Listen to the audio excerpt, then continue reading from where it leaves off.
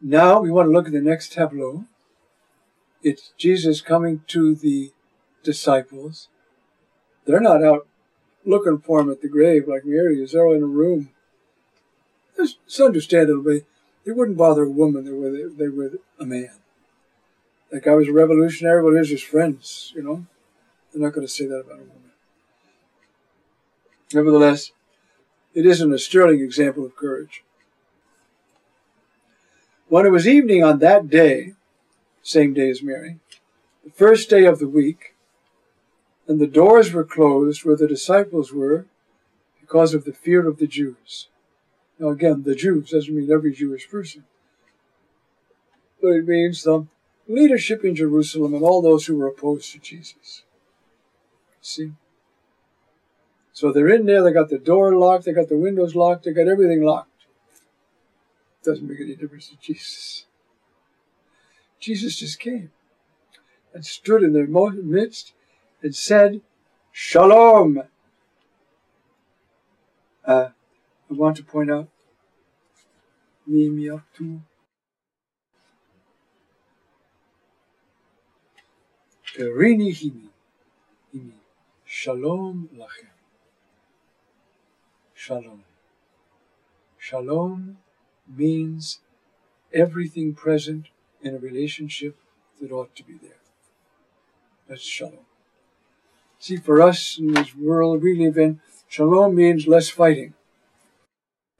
But shalom means everything in the relationship that ought to be there between God and ourselves is there.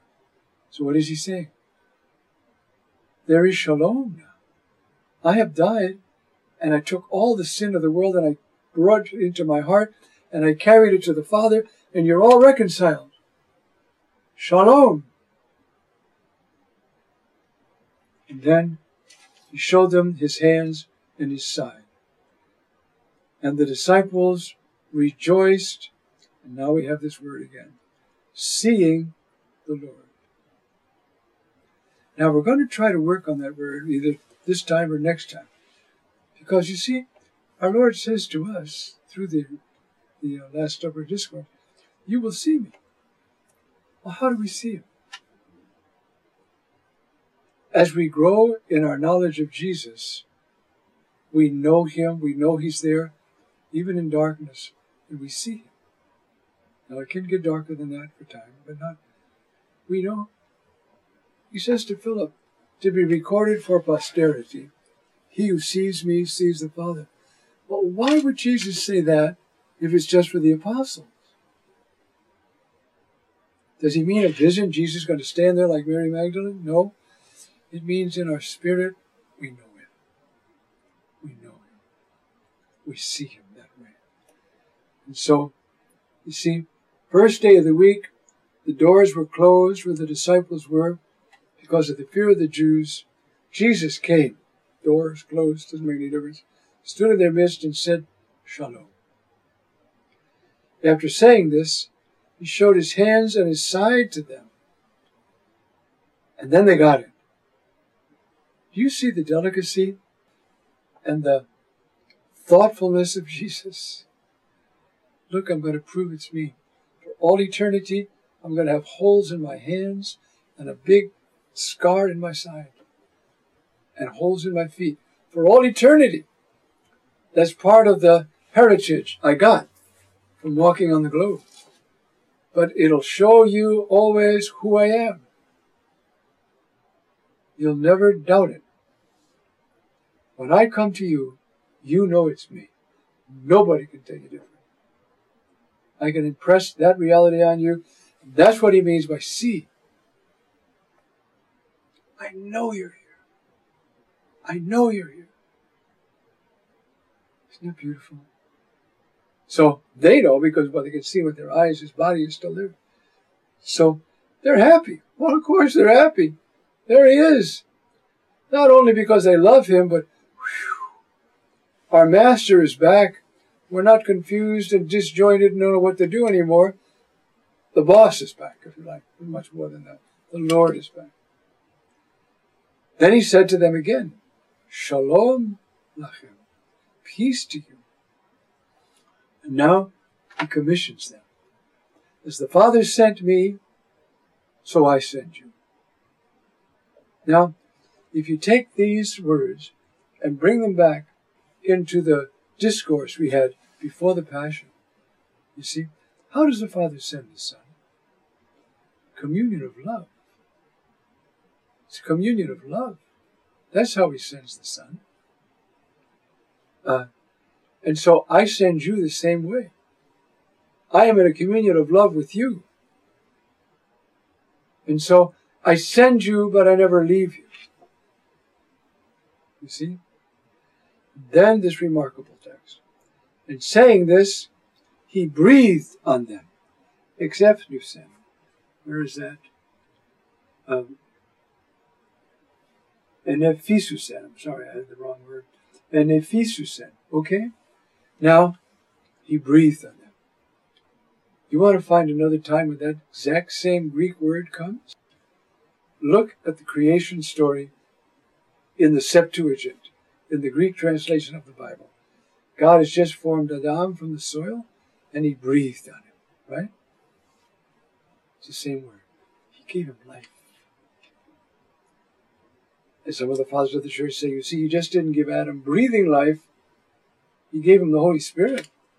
When he sinned, he lost the Holy Spirit, who was the power holding his whole being, physical and spiritual, together for all eternity. He lost the Holy Spirit, so he fell apart, he died. But one day, the Holy Spirit will so invade us with the whole Trinity that the very Trinitarian life is what will keep us alive, body and soul, for all eternity. Anyway, he breathed on them. Now, if you forgive the sins of any, they are forgiven them. If you hold the sins of any, they are held. Now, we're fortunate to have, and I'm going to try to be brief about this, some texts. I think I've mentioned these texts before.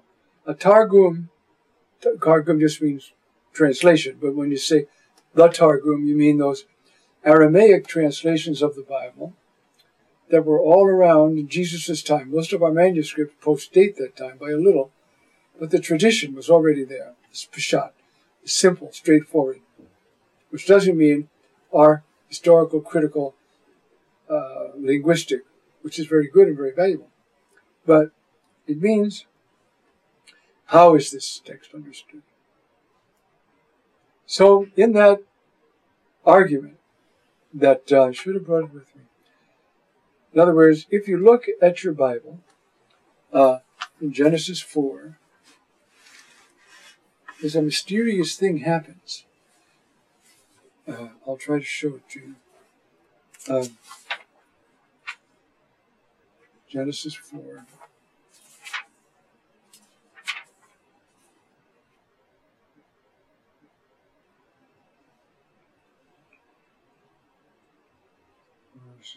Start there too.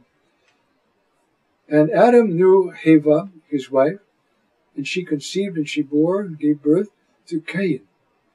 And she said, Kaniti, Cain, Kaniti, you see, I have acquired a man by the Lord. And again she conceived and she bore his brother Hebel. Hebel, we say, Hebel means, what's the right? Like tumbleweed, light, like that. The other was probably linked to artisan. Okay. So then, God warns him. And Adonai said to Cain, why are you mad? Why is your face fallen? Isn't, if you do well, there will be success. And if you do that, you see, behold, sin is lying at wait at the door. And his desire is for you to dominate you. Timshol. Then the text says, Vayomer Cain el Hebel Achiv, blank. And Cain said to his brother Abel, and then the next word is, where was I just then? Brother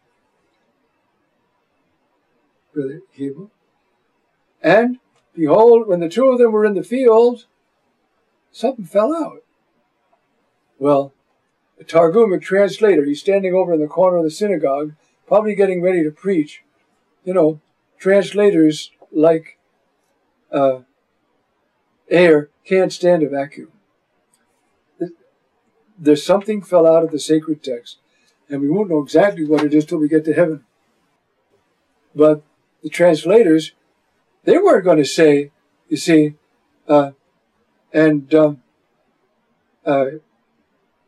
Cain said to his brother, quit. I mean, what did he say? See what I mean? Okay. That space is filled up with about 5 or 6 lines of text in the Targum. You see, because the translator is embroidering it to make it make sense to the people and get ready to preach. Now that discussion, at least in all the manuscripts we have, that discussion is about good works. It's about, Abel saying, if you did your good works, you'd be okay, And finally Cain slew him. First murder over good works, as it were. Now, if you look in the first letter of John, that tradition, which is in these Aramaic translations, I hope you're following me. Popular translations are in Aramaic. They got this vacuum, they fill it on. This is what they were arguing about. And it got so bad, Cain finally killed him. Look at 1 John. And why did he kill him? Because his works were evil and his brother's works were good. The same thing. Why do I need all that? Because here, the words they use for hold and absolve are the words that are in this Johannine text in Greek. If you forgive, you see, if you aphite, if you let go, the same kind of expression, except in Hebrew, in the text, they are forgiven them. And if you keep, kratin, which is, they have been kept. They're kept. Okay. What does that mean? They've certainly given us some huge power. Part of that power is to decide who can partake of the liturgy. That's the whole point. So, if I go off and start living with Susie and I don't marry her, I can't come to the liturgy. But if I repent of my sin, then the apostles, those are the bishops, have the power to free me from that and let me come once again to the liturgy. You see, that's the underlying sort of thought. The apostles and those are the bishops. And so they can delegate to the priests, and they have to, because, in every diocese there's thousands of people. So the bishop gives what's called faculties to the priest. But it's the bishop's prerogative. In the old days, when the little groups were there and the bishop was the head, they all went through Lent, or maybe more, for your penance, 3 years over there with the penitentes. So you were there every Sunday liturgy up until the credo. And then you got to go. That's why in that liturgy we sing, the doors, let us attend in wisdom. What doors? The doors of the church. Everybody out who's not in good standing, because now we're going to receive the Eucharist. Now, I know that rite. I used to celebrate that rite quite a bit. And if there were Easterners there, we would say kind of, not just the doors, because it's old-fashioned. What does that mean? If anybody has a real grudge against his neighbor, he should leave now. So they'd go out. Sometimes they'd go out saying, looking at the guys, because of you, I'm going out. But they'd go.